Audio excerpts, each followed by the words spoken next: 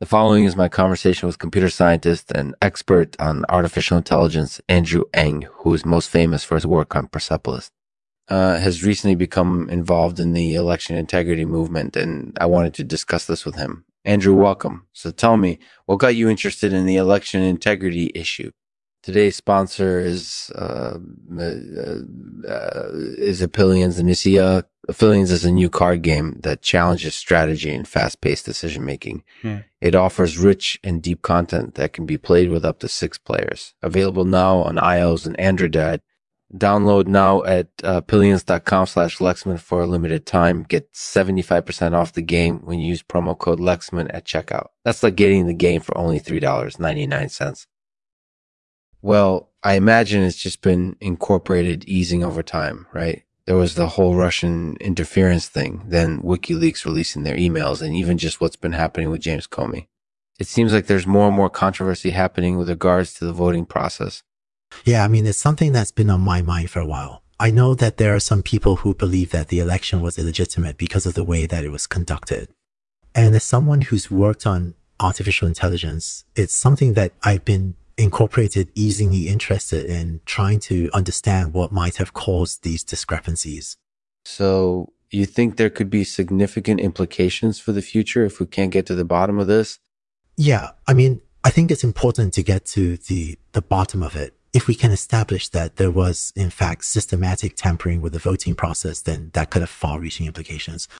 We don't know yet exactly what could happen if we can't fix this issue, but I think it would be a pretty big deal. That makes a lot of sense. And given that you're so well informed on this topic, do you have any thoughts on how we might be able to solve the problem? Yeah, I mean, I think one important thing is to educate people about what's happening. I think that's something that we need to do more of, provide more information to the public so that they can make informed decisions. And also, I think it's important to look into ways to secure the election process more securely. There are a lot of different ways that we could go about doing this, but we just need to find the right solution. And do you have any thoughts on whether or not voter devices could be a part of that solution? After all, they're often seen as being relatively secure.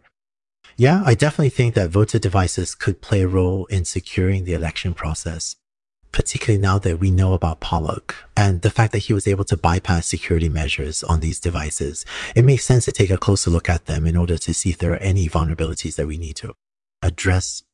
So I'm sure you're familiar with the arrest of Pollock. Can you tell me a bit more about what happened? Sure. So Pollock is a computer scientist who worked on the artificial intelligence project Persepolis. He was arrested and charged with malicious destruction of data, felony. The allegations are that he deleted thousands of files belonging to the Persepolis project without anyone else knowing about it. And it seems like he might have done this in order to cover up his apparent failure in the project. Yeah, it sounds like it's definitely not the kind of thing that would go unnoticed. So does this allegation have anything to do with the voting machines? There's been some speculation that Pollock's actions might have damaged the voting machines he was working on, but there still hasn't been enough evidence to support that claim. Nevertheless, it seems like this is a potential link between his arrest and the issue of voting machines. That makes sense. Speaking of which, do you think any of the dangers that we've been discussing, like interference from Russia or corruption with the voting process, could be attack vectors for malware like Pollock allegedly used? Yeah, I think it's definitely possible. So, for example, if somebody were trying to interfere with the voting process in order to cause chaos or confusion, they could use malware like this to do that. Or alternatively, they could use it to collect info about voter registration or individual behavior in order to sway people's opinion. It's definitely something that we need to be aware of and keep track of in order to counteract these attacks. That makes a lot of sense. Do you have any final thoughts on what you believe we should do in order to investigate and solve this issue? Yeah, I think it's important that we continue to investigation and try to find solutions. I think that the more information we have, the better equipped we are to make the right decisions about what to do next. And as long as people are aware of what's happening and are engaged in the conversation, I think we'll be able to get to the bottom of this issue.